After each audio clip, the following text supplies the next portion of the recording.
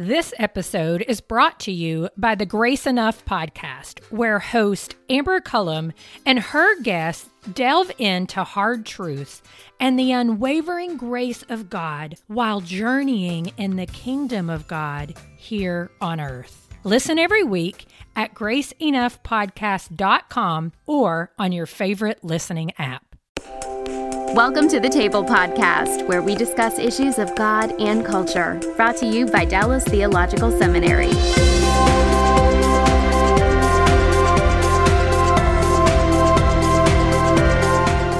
Welcome to the Table. We discuss issues of God and culture. I'm Daryl Bach, Executive Director for Cultural Engagement at the Hendrick Center at Dallas Theological Seminary. And my guest is just a good old friend. Old. Emphasis on the old, yeah. That's right. That's right. Well, you know, you're just slightly behind me, I think, in age. I'm much younger than you. Yeah, that's yeah. Well, people get younger all the time. So. That's right. We're not getting, what is it? We're getting older, not old. That's right. Yeah. So anyway, Michael Easley, who you've done about everything you can do in ministry. Yeah, I can't land. You've been a pastor. Yes. You've helped run a school. Yes. You've been a pastor again. Yes. And now you're doing podcasts. You know, when I was at the Moody Bible Institute, they were kind enough to give me a couple of radio programs. And it's, as you know, such a great platform to talk and interact with folks. And so we started the podcast, Michael Easley in Context, after I left Moody.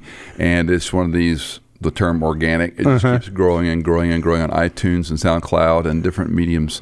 And it's just a combination of interviews like you do. Our byline is taking the life as a Christian in the context. So how do you do this in the context of your life? And then my shtick, of course, is understanding God's Word and applying it in the context of your life. So in context of the text, in context of your life, so forth and so on. So we have a lot of fun doing the podcast. Well, we do the same thing. We one of the things that we talk about is trying to train leaders to have biblical agility in shifting times. And so it's that's more succinct. Yeah. You're better at that. Yeah. I'll give you.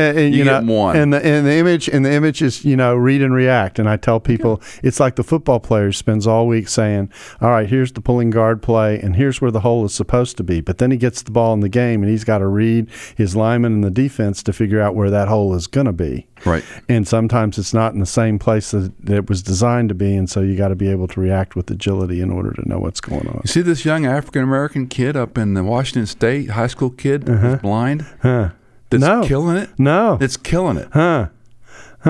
And he says he knows where the hole is based on his team. So, interesting. Yeah, that's good. Oh, okay. Well, I hope we're not doing what we do blind, but anyway. Well, if you got people helping you. Right? Exactly right. Yeah. Michael and I, we go way back. We were in church together when I was teaching and he was a student, and we've just kept up. And so our topic today is what's going on in the church.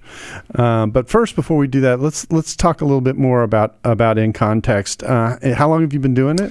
Well, the reboot of the podcast now has been about 5 years. In fact, my executive producer asked me, please tell them to go look at michaelincontext.com.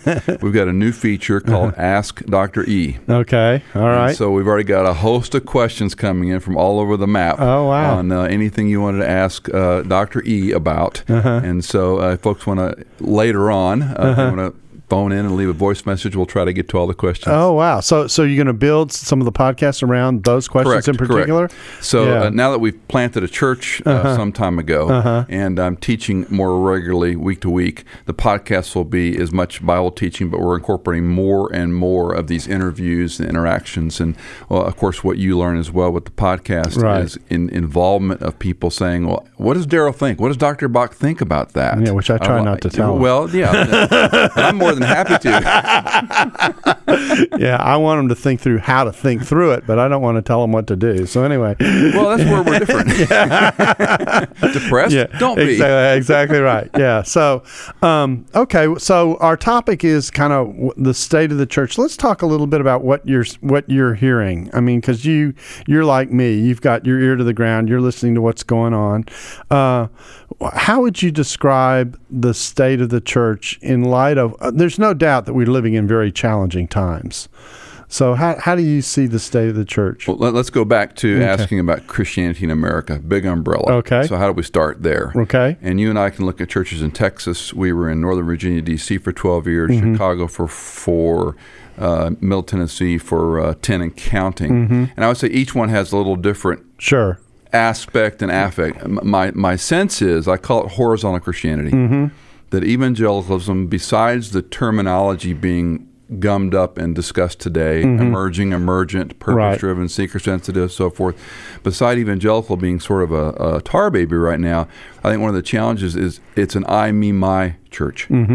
What do I get out of my songs, my worship style, I, me, my children, my marriage?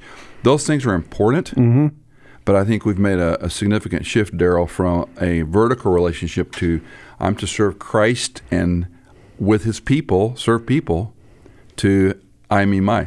And just from a pastoral hack side of things, what I've watched is far more self-orientation, not wholesale, but that's one of my big concerns, is that the church has lost its footing a little bit. Need-driven programs, need-driven ministries, which can have a place. But if we're off target about honoring Christ at his word, explaining the scripture, making disciples, helping people truly, not joking, learn to think critically. Then we're off scale. So, you're talking about kind of the dynamics within the church. Let me wrap some cellophane around that and say, how much of that do you think is the fact that we have gone through, now this is especially true of our generation, we have gone through mammoth changes in the larger culture in our lifetime. I mean, the way I like to illustrate this is I have two examples. One is the Telstar satellite, which is going way back. Okay, I like you, by the way, when you illustrate, because you go back to illustrations I get. Okay, they come back from my time. That's right, exactly, exactly right. Vinyl records. I mean, that was good. Anyway, so and the pill. Yeah. So just think about those two things. One, change the way in which the amount of information we get, how often we get it, where we get it from, et cetera. I like to say the world is both bigger and smaller simultaneously. And the second is the pill changed the consequences of sexual engagement. And the options that people had. And so I wonder if some of the crying for need, et cetera, isn't a product, at least in part, of the disorientation that life has introduced into people's lives. And perhaps the lack of those of us behind a pulpit to know how to move with that. Exactly. One of our, well-loved professors, Prof, said, you're not making the Bible relevant. Yeah. It is relevant. Right. The challenge, however, is we've got a group that is disconnected from the idea of truth and the way you and I learned it and the way we taught it. So I agree with you that these mores have changed. I disagree with the trend of my peer, many who are jettisoning the Bible. Right. You don't really need to go to seminary. Yep. You don't need expositive scripture. I'm going, well, if we leave the truth behind, where are we? That's the horizontal Christianity. Yeah. So I agree with you in that sense. And where the church perhaps has failed is not keeping its ear to the culture and, the old, how do you know a dollar bill? Do you study counterfeits or do you study the real deal? Right. I'm the guy that says study the real deal. Yep. Then you can spot the counterfeit. We're spending time like businesses studying the counterfeit. We're studying the competitor. We're seeing what's working down the street. And I still think contextually, if you're making disciples first, the church will take care of itself. And where the relational capitals change is the way we made disciples. You and I sat under a mentor who taught. Right. Now we must sit at a table and have a dialogue. Because the mindset today seems to worship dialogue, not truth. So the goal for you and me as an educator is to help them dialogue to the truth. In an open way, not subterfuge, but to be able to say, guys, you can't just go on your experience. You can't just go on your feeling. Feelings are valid for as long as you feel that way. Fair enough. Although let me throw in again a little bit of a wrench. I would be bored if you would. Okay, and that would be this. And here's what part of what I think we're going through.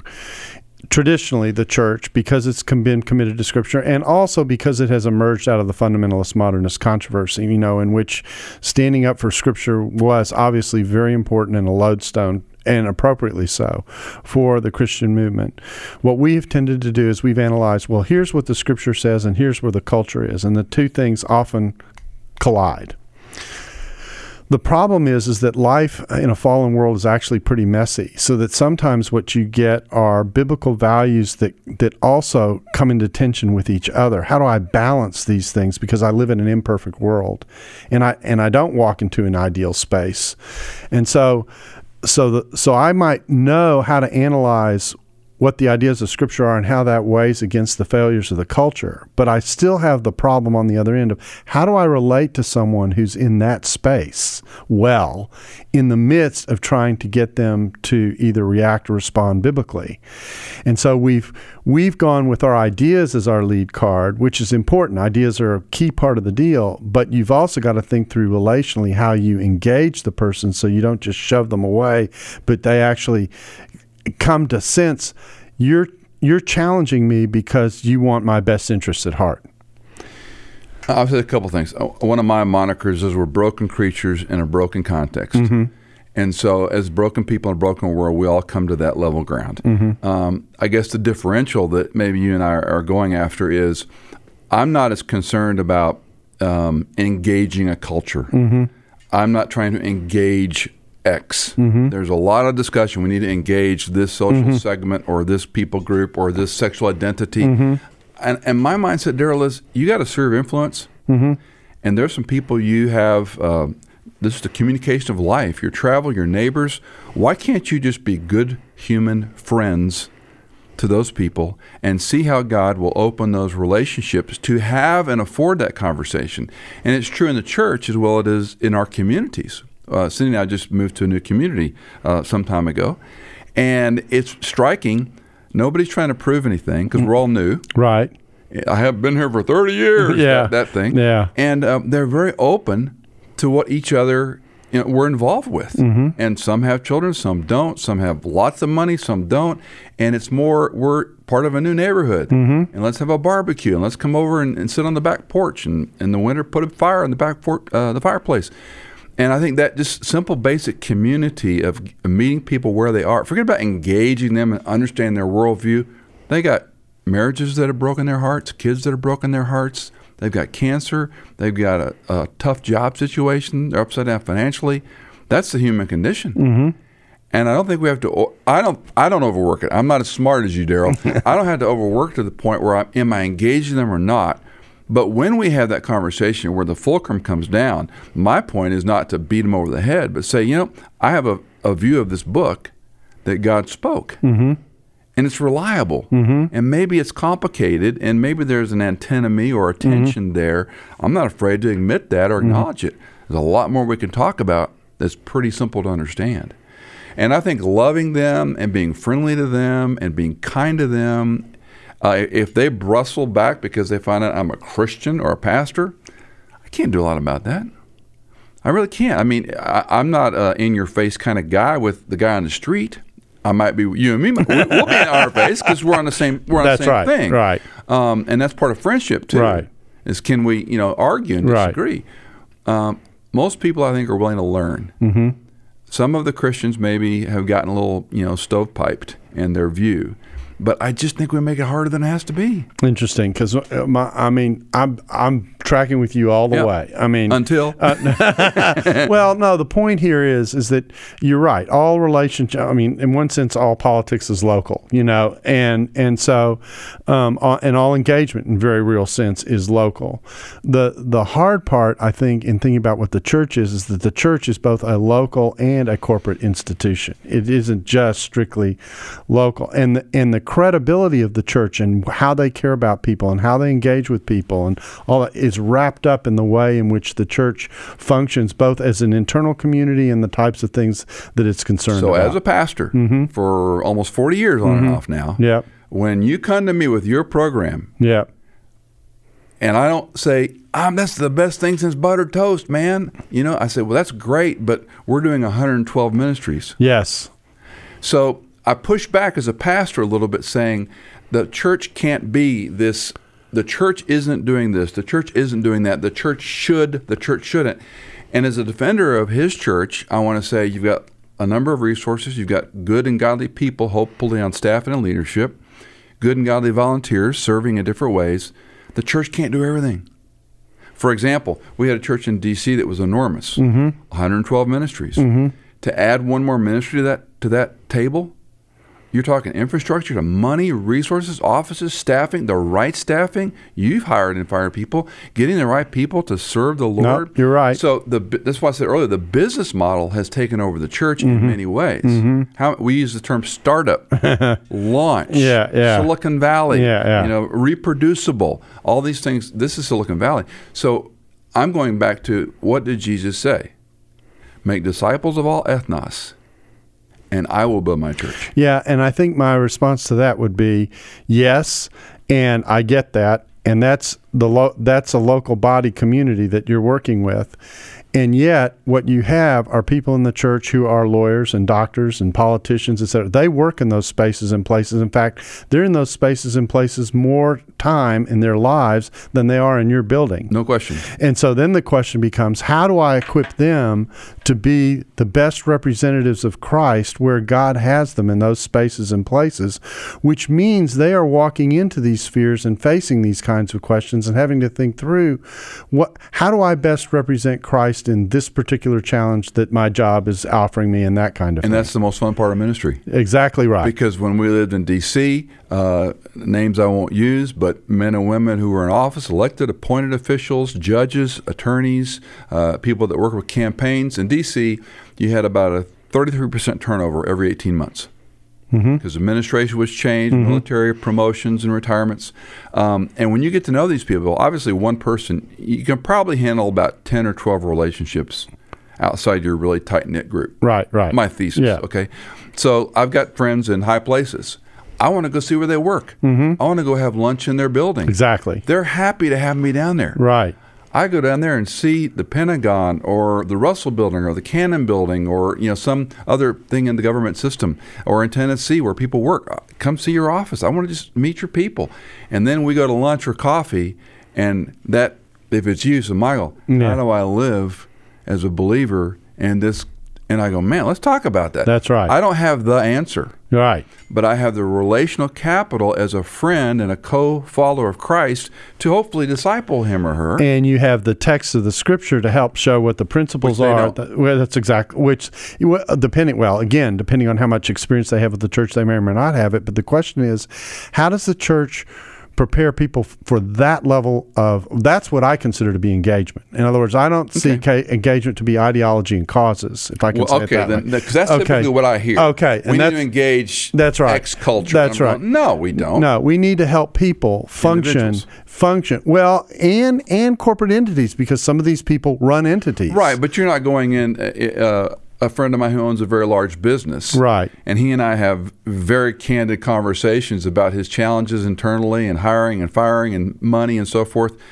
I'm not going to go share that with his staff. Right. But he's asking me as a pastor and a friend and a brother in Christ. And, a lot of times, the answer is, man, that's really hard. That's right. I don't know what to tell you, friend. I'm going to pray with you. Yeah.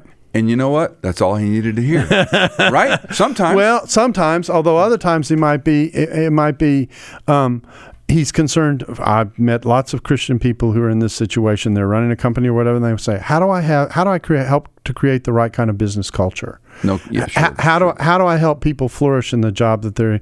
How do I help the person who doesn't know what Christ is all about appreciate the work that they're doing, what we're doing, how their service works in such a way that they look at me at some point and they might ask, where does that come from?" So my first job out of college was with a government thing called Deep East Texas Council of Government, DETCOG. DETCOG. Acronyms in the government. Yeah, I was the Regional Alcoholism Services Director, RASD. Okay. There were 24 COGs in the state of Texas. DETCOG was one.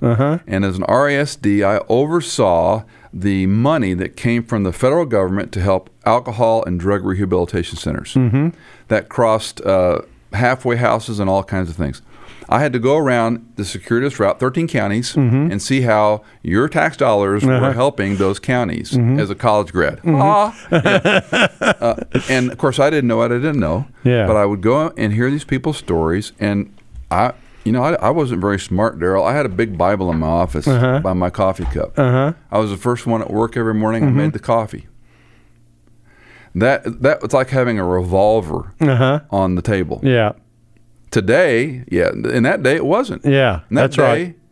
And you know how many people would come in my office at some point in time? Sure. And sit down and close the door and say, "Can I ask you a question?" Yep.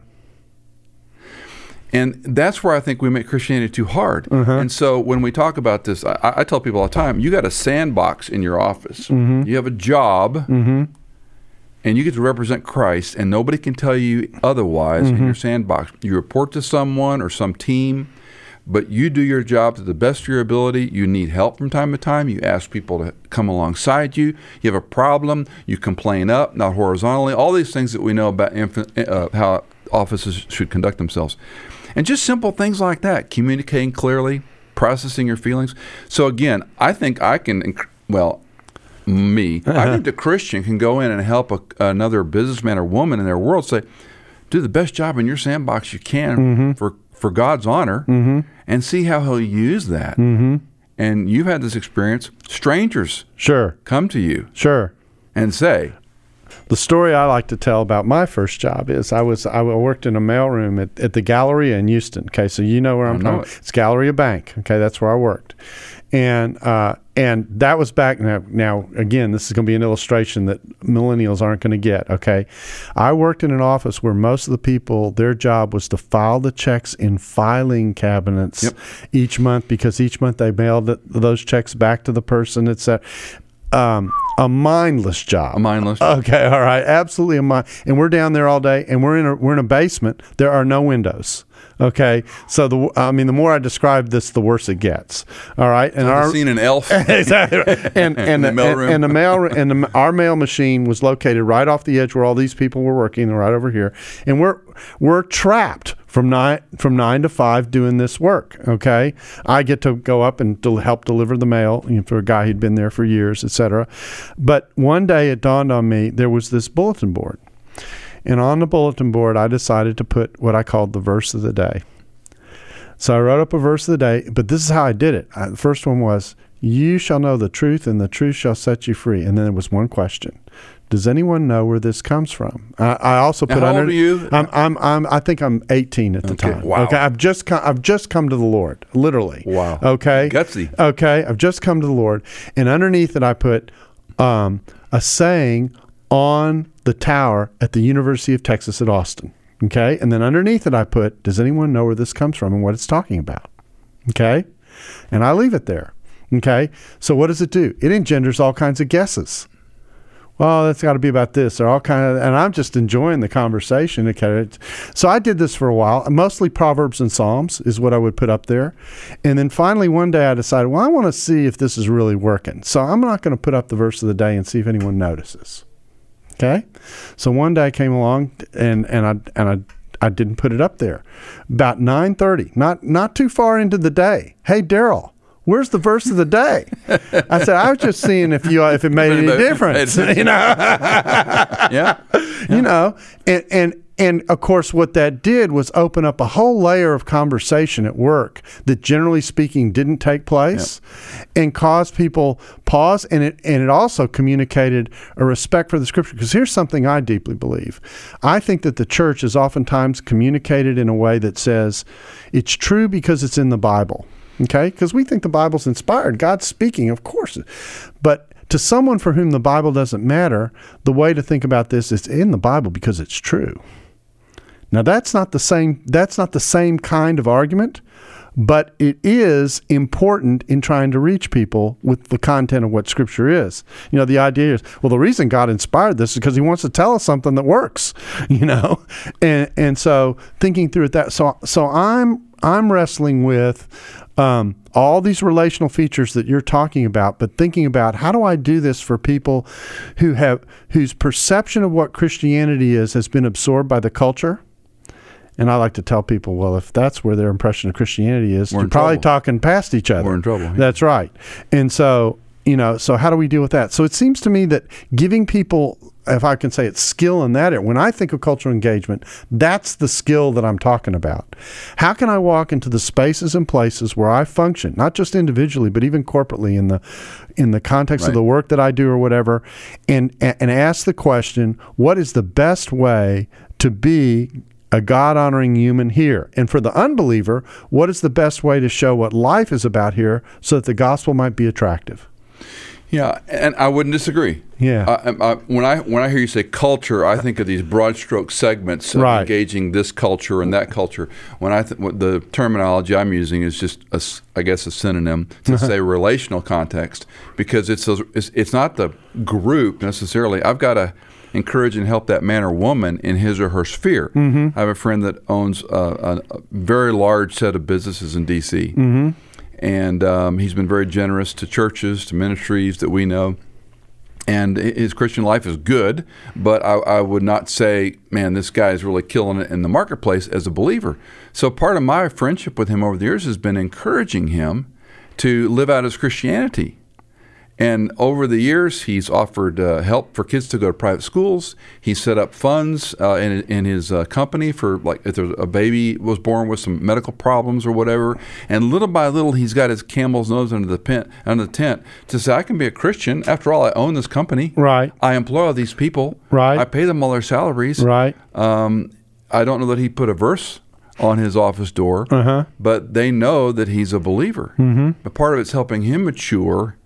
I asked him one time, I said, why don't you have a Bible study for all your, top tier people?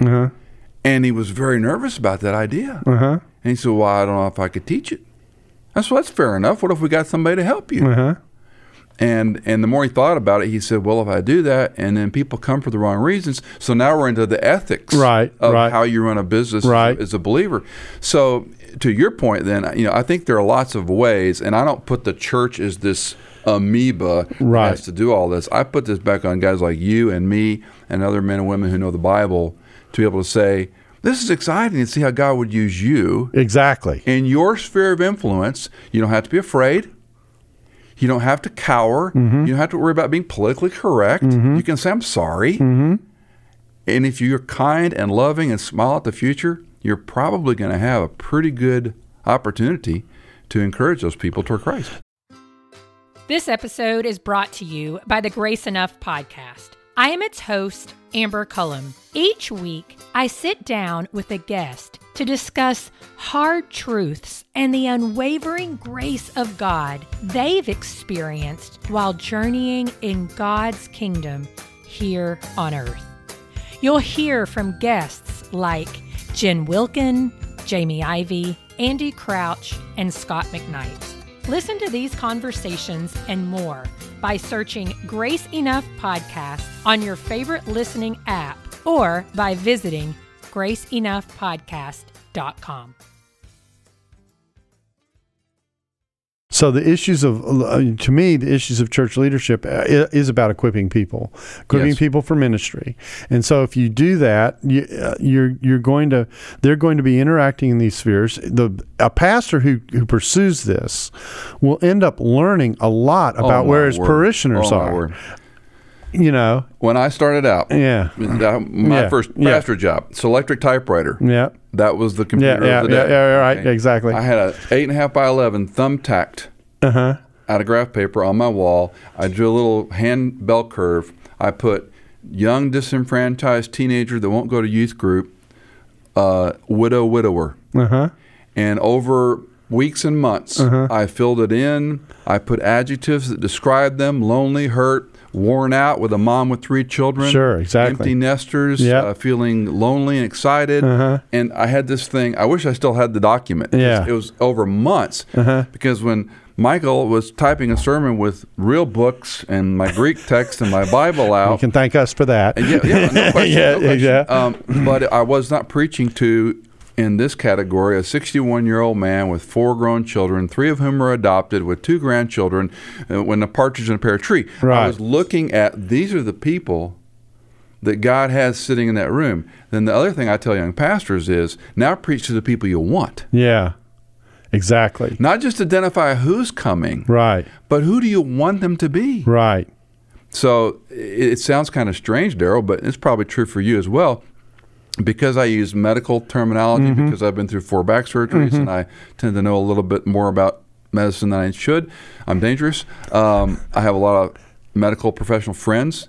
Guess where they come to church?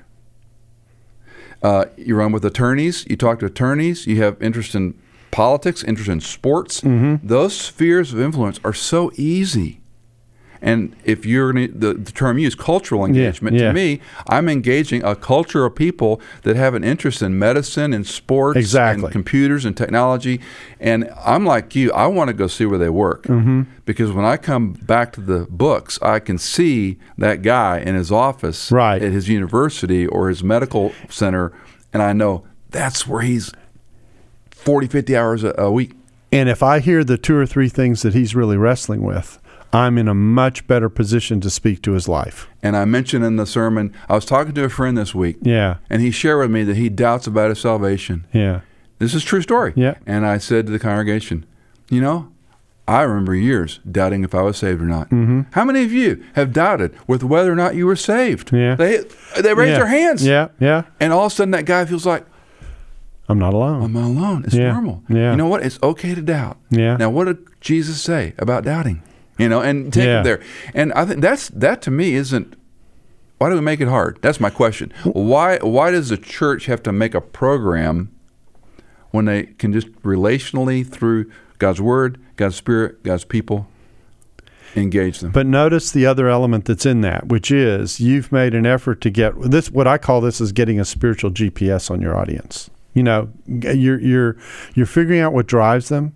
You're figuring out what where their concerns are, where their tensions are, what they're wrestling with. You get to know them. That's really what you're doing. You're getting to know them, and then it's having enough background, or if you don't have the background, knowing where to go to help get it, to be able to help speak into that. And even at points, as you're right, sometimes you'll end up and say, man, that's a good question. I don't know what the answer to that is, but you know, it probably wouldn't hurt us to stop and think through and wrestle with what are our options here, you know, and what will best represent what Christ is, you know, et cetera. To me, that's part of what engagement is about. And when you communicate to people that you care, and even if they're in the midst of making a bad decision, if you communicate in the midst of them you care, and they get that, they will care more about your challenge to them about another way to live. Absolutely. Yeah. So for a number of years, I taught a young adults ministry, and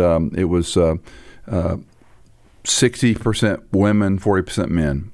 The women, this is 7-8 years ago now, or longer. The women were doing master's degrees, PhDs, MDs, physical therapy. The guys were playing video games and sort of like living as post-college dropouts. Okay.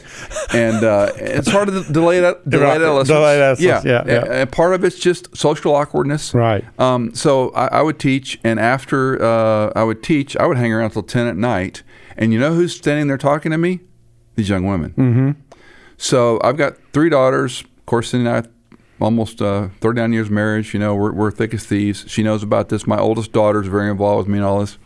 And Hannah says to me, my daughter, she goes, Dad, you've got like 40 daughters. You know that. And so they're coming to me because I'm the safe old guy. Now, in this cultural context, and Me Too, and you can't touch anybody, I can't, you know, so these young women would come to me, and door open, all that type of thing. My secretary and assistant down the hall. I don't counsel women. I'll see them once. But in this evening session, we're talking for hours. And so it was like 7 to 8, and they would stay till 10. So I'm sitting there with a couple staff and wholesome conversations. And these young women asking me questions, looking for that father to love them and encourage them. And this is how weird it got. So some of them came to work for us at the church. One woman was 30-some years old. She was a school teacher. She taught a couple of years, hated it. Hated teaching. Well, it's demanding. Wasn't her calling. Probably demanding. So she comes to work for us. And she would come in once in a while, and she'd obviously done her hair. Now, if you have daughters, you know what this involves. Doing their hair. She put makeup on, and I would tease her, do you have an interview today? And she'd laugh. And this is literally what I would say to her, Daryl. I'd say, you know I'm like your father. I am a man. if I compliment your hair and say you look nice today, is that sexist? And they would say, of course not, Dr. E. And they would want to hug me. Now, where in the wholesome nature of Christianity can't, to a young man, to a young woman, where we encourage them. But what happened? I listened to their story. I wasn't afraid to talk to them. And it was always the same thing. It was heartbreaks. It was stupid boyfriends. It was, whatever. Their friends were getting married. On and on and on. Some of them had been hurt when they were young. And you're just trying to love them as Christ loves them. And I just think the sphere of influence that people have, we underestimate how easy it is just to be open and kind and say, man, I'm sorry. Yep. Which is why the fruit of the Spirit is primarily relational. What we're talking about is, however we may view where the church is conceptually, etc., what the church really needs is a good heavy dose of biblical relational engagement. And sometimes that means, one of my favorite passages is you may not know it from the podcast, being slow to speak, slow to anger and quick to listen, and slow to anger. Sorry, didn't mean to step on your toes. And so, Only certain people make me angry. Does that matter? Slow to anger with most people. Well, then I won't go to love your enemies. Okay. So, but seriously, if someone were to ask me why I think the church is hurting, and it's in part for its credibility. I mean, the church will always hurt with its credibility with the world. Jesus spent the entire second half of his ministry telling the disciples, "You follow me, the world's going to push back." But sometimes we help ourselves in this regard. We shoot ourselves in the foot. And if you ask, what enables us to what can push in the opposite direction? It's that the other person would have a sense that we're at least making an effort when Jesus says, "Love your enemies and pray for them," etc. That there's some sense of communicating to someone different than me. The reason sometimes I challenge you is because I actually do care about you, Yeah. And when we remove that element, that personal relational element, and we just simply take a stand, people can sniff that out. Millennials are really good at sniffing that out. They're very smart. Yeah, and that damages our credibility in terms of our core message, which is God loves you and has a wonderful plan for your life. He cared enough to step down when we were all rebellious without exception. Were you Crusade background? Yeah, no, Young Life. Okay. And, that explains a lot. Yeah. Well, more than you realize. And so, but I'll talk to my therapist about that later. Oh, you should. And so that's kind of where we find ourselves. And I find that our tone sometimes is problematic, not because we shouldn't be confronting and not because we shouldn't have convictions, but the way you do your confronting is as important as your confronting. Agreed. And one thing Cindy and I have talked about in recent months, and we all go through conflict and challenges. And there was something that happened to us in recent months, and this person was very unhappy with me. And they posted it on social media, which is always a helpful way to express your exactly emotions. Right. And so, I've made my share of social media stick in the eyes. I think I've gotten better. But I wrote a very kind, neutral response, and I said, "I'm really sorry this happened." And they responded back with a, well, you need to do better, like a paragraph. They were still mad. How to fix your life. And of course, my wife and daughter were talking to me about, you should do this and you should do that. And I said, I don't know her. She's hurt. Her story is unknown to us. To say the right answer is not going to change. I learned this years ago. You can't fact away someone's feeling. And hopefully, as I've gotten older, I've gotten a little more gentle toward people that are mad at me or angry at something or angry at the church. Say, wait a minute, they're probably hurt. Somebody bit them. They were abused. Some church took advantage of them. They were in a harsh, legalistic background. Who knows? Fill in the blank. Right. But just to see them as a wounded co-struggler as opposed to a person that's wrong In this case, they were. They were wrong and unkind in the post. But I can't get into you can get into a jousting match on social media. Doesn't work. That's right. Doesn't do you a bit of good. Doesn't prove anyone right. Just makes a bunch of people mad. That's right. So, the way we relate to one another and the way we relate, particularly in the context of conflict, which of course is inevitable in the world that we live in, is an important lesson that people have to learn, and it's a hard lesson, and yet it's probably what we just went through Luke 6 in my Gospel of Luke class.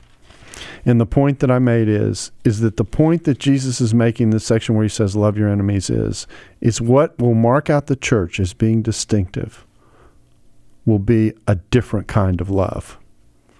And if we don't show that, we're no different than anybody else. And if the church, I think this is the lesson of liberalism, if the church is no different than the psychologist down the street, then why do I go to church? And so there's this core relational thing that the Spirit of God is trying to implant within us. That's why we get it. That's why the fruit of the Spirit is so relational. That is important to the DNA of any church community, it seems to me. I refer to it probably not super accurately as Paul's Great Commission in Colossians 1:28-29. For we proclaim him, admonishing every man and teaching every man with all wisdom, so that, purpose clause, we may present every man complete in Christ. And then I love this. For this purpose we also labor, striving, agonizomai. Yeah, exactly. Agonizomai, according to his power, which works mightily within me. Exactly. And to me, that to me is the church. And I've been accused of being too Pauline in my view of church. Go figure that. Yeah. But the proclamation of admonishment, and that goes back to, we both know Rosario Butterfield. Right. A good friend. Right. Rosario, who's come out of the LGBTQ discussion and is married and has children today, and does a lot of good work trying to help people. Yep, we've had it on podcast. Help people. And Rosario says, if you don't call out a sinner to repent, you don't love them. Now, Rosario can stand there and say that in a way that you nor I can. But I can still be friends with a person who's LGBTQ and not be mad at them or screaming at them. But when they're screaming at the believer and they're mad at the believer, then our poise, yes, we're to love, but help me, Dr. Bach, where when something encroaches what we know as sinful and wrong behavior that is being sanctioned as okay, are you loving if you just say, I want to understand how you feel?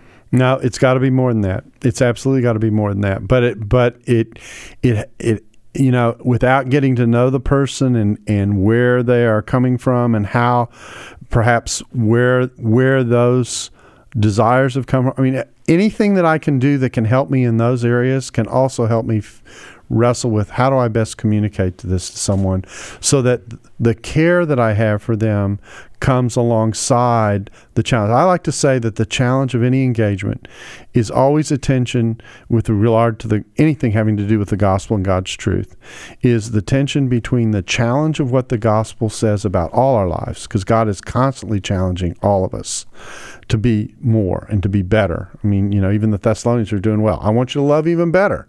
And the hope that's built into the gospel. Because at the end, you know, when Peter, in that great passage in 1 Peter 3, where it says, be prepared to give a defense for the hope that is in. He has all kinds of words he could choose to summarize what the faith is about, and he chooses the word hope.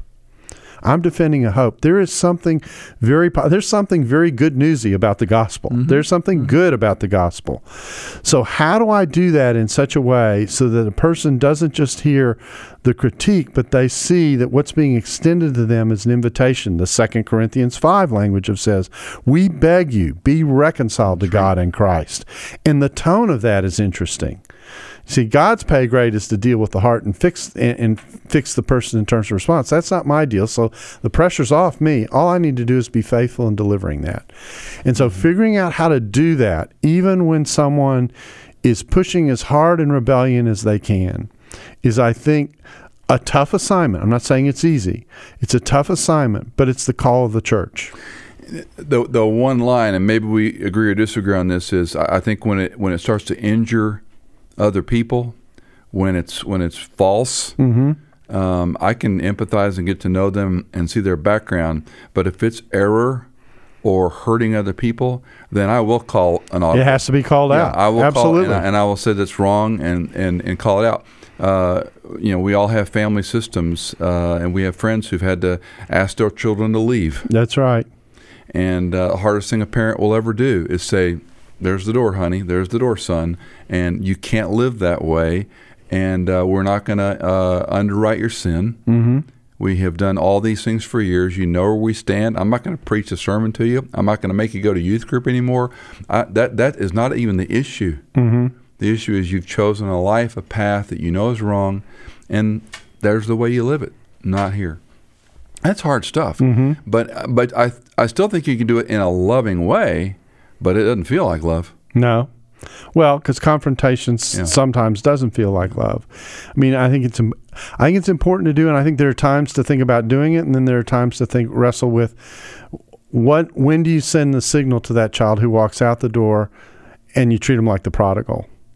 I'm always here for you. Which we tell parents all the time. That's right. I'm always here. But there's got to be some behavioral attitudinal change for you to come back and make this your hotel again. Yeah, right. Yeah. We're not going to be doing drugs or whatever it is that the situation was. Yeah. And yes, and not to get too personal, but that very conversation has come from sending me on a number of occasions. We love you. We haven't gone anywhere. We're here. Yeah, I know it. I mean, I have had the same. I had the same conversation with a sibling who asked me to participate in a service, and I couldn't do what they were asking to do because of the context in which they were coming out of. And I sat there and said, "This hurts me to do it." I was crying while I told her, but I said, I can't do this. And so I know what those conversations are too. But the one thing that has to come with that, absolutely has to come with that, is the communication of this is being done out of love. This is not this is not retribution. This is being done this is because I care about you. And sometimes I think in our pursuit to be right, we sometimes sacrifice lose the modulation, if you will, that communicates that other element, and then the risk is we do damage. I think it's easier with the unbelieving community than the believing community, because when the fallout happens between believers that have different opinions, we all have shop worn this passage, as Paul says, if possible, so far as it depends upon you. Right. Be at peace with all men. Mm-hmm. Implication: it's not always possible. That's right. You can. But the onus is on you to do everything you can to go there. Yeah. I was at when I was at Moody, and in leadership positions, you make a lot of. I mean, no matter what decision you make, you're going to make this group furious and this group happy. Right. That's leadership. And I remember a mantra that I developed. Bad word. A theorem. It was do the right thing in the right way and go home. Mm-hmm. And I would teach this when I would teach leadership conferences and pastors' conferences. And each one is very important. Mm-hmm. You have to do the right thing, but you can shear dirt in the wrong way. That's right. And then it's still wrong. Exactly. Yeah. You can do the wrong thing in the right way. Yeah, that's still wrong. But if you do the right thing in the right way, and the last one I learned later was go home, because tomorrow's going to be there. Yeah. You can't fix all these problems. You can't even fix your own problems. Yeah, and the local church... to her defense, it's Christ Church, not ours. Mm-hmm. We have sinful men and women leading it. And this is why you've been an elder. Yeah. You know this. I tell people when they are asked or going to be voted on, I said, I would think about that long and hard, because you've just stamped the word example on your forehead and walked out the door and said, live like I live. Yeah. That's how a good Christian lives. And you're also responsible for shepherding these people to live that way. And so doing the right thing the right way and going home as a Christian leader it's going to be there tomorrow, Lord. I can't fix it all today, but as best I could, with counsel, with wisdom, with scripture, with experience, I did the right thing. I tried to do it the right way in the right time. Go home. Because the church is his bride. The church is his responsibility. We're ambassadors, right? and we can muck it up. Yep. But what church wasn't mucked up? That's right. And to the extent that we always remember that we're in a fallen world, and that this will be a tension-filled process until Christ finally fixes it all and the ultimate vindication comes, we have to learn how to live with tension. And I do think that one of the effects of our culture today that is a little bit misleading is you get the impression that every problem is what I call a 30-minute and 2 commercial problem. I can fix it with the right in 30 minutes. And no, there are many things in life that aren't that easily resolvable. And for our younger generation, they don't even understand 30 minutes. In our younger generation, it's a social media blast. Yeah. And it's, I don't know if it's true here at Dallas, but one of the number one highest trending hashtags in academics is TLDR, too long didn't read. Mm-hmm. They don't even use notebooks anymore. It's done on the phone. Mm-hmm. And so if it's too long, they're not going to read, to digest information. They're going to react to a corpus of people that they follow, they like, they're in some social community with. And that's where I do think the clarion back to let's get our nose in a book. Mm-hmm. Let's read it and see if we can figure it out and learn together. I tell people the story whenever I go somewhere, whether it's in a small group or a businessman or lunch. I'll say a couple things. Can I share something that I've read this morning? No one's ever said no. Mm-hmm. And the other thing that they've never said no to me, whether it's a hospital or a lunch appointment or leaving their office, hey, can I pray for you before I leave? That's a good one. Yeah. No one's ever told me no. No, that's right. I'll do it in a pre-op surgery when they're all coming in to wheel out this person. I go, hey, can I pray for you guys for just a minute? No one has ever told me no. And many times when you're all done, they'll say thank you. Oh, they'll be crying. Yeah. They'll be crying. I had this one not too long ago, and I prayed for I pray for the physician, the anesthesiologist, the staff. I pray that it'll go textbook. I pray they'll have a great day, and I thank them for their training and their hours, and I'll have nurses and doctors saying, I wish all my patients would pray for me like that. I have a Jewish surgeon that I know, and he's done work on me, and he lost his wife. 42 years of age, she died. And I went to see him for a follow-up, and I said, Dr. So-and-so, is this indelicate? And if this is an improper patient-doctor thing, you stop me. I'm just really sad for you. And his shoulders slumped, and he sat there, and I asked him a few questions. And I said, I'm a Goyim Christian. I know you're Jewish. Can I pray for you? He said, I would like that. I just think we make it too hard. I think we construct these monsters in our mind that may or may not be real.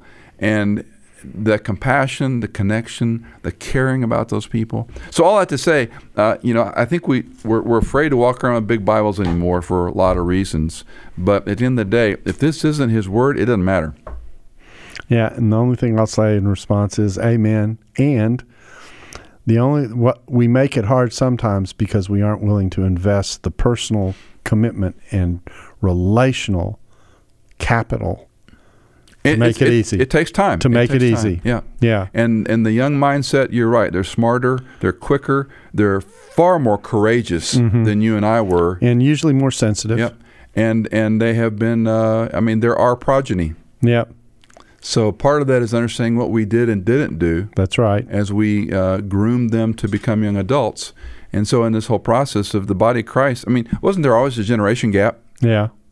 The 60s, anti-establishmentarianism. I can't wait for my grandkids. They'll be like us. What's the bumper sticker? Have grandchildren first, right? Yeah, exactly right. Well, Michael, I thank you for coming in and talking to us about this. I think this has been fascinating. I know I've enjoyed it very, very much. Dr. Bach, appreciate your ministry. Hey, it's likewise, and it's great to just sit across the table and just, shoot a little theological breeze and see what happens. We'll do it. All right, great. Blessings. Yep. All right, thanks. And we thank you for being a part of the table and hope you'll join us again soon. Thanks for listening to the Table Podcast. For more podcasts like this one, visit dts.edu/the table. Dallas Theological Seminary. Teach truth, love well.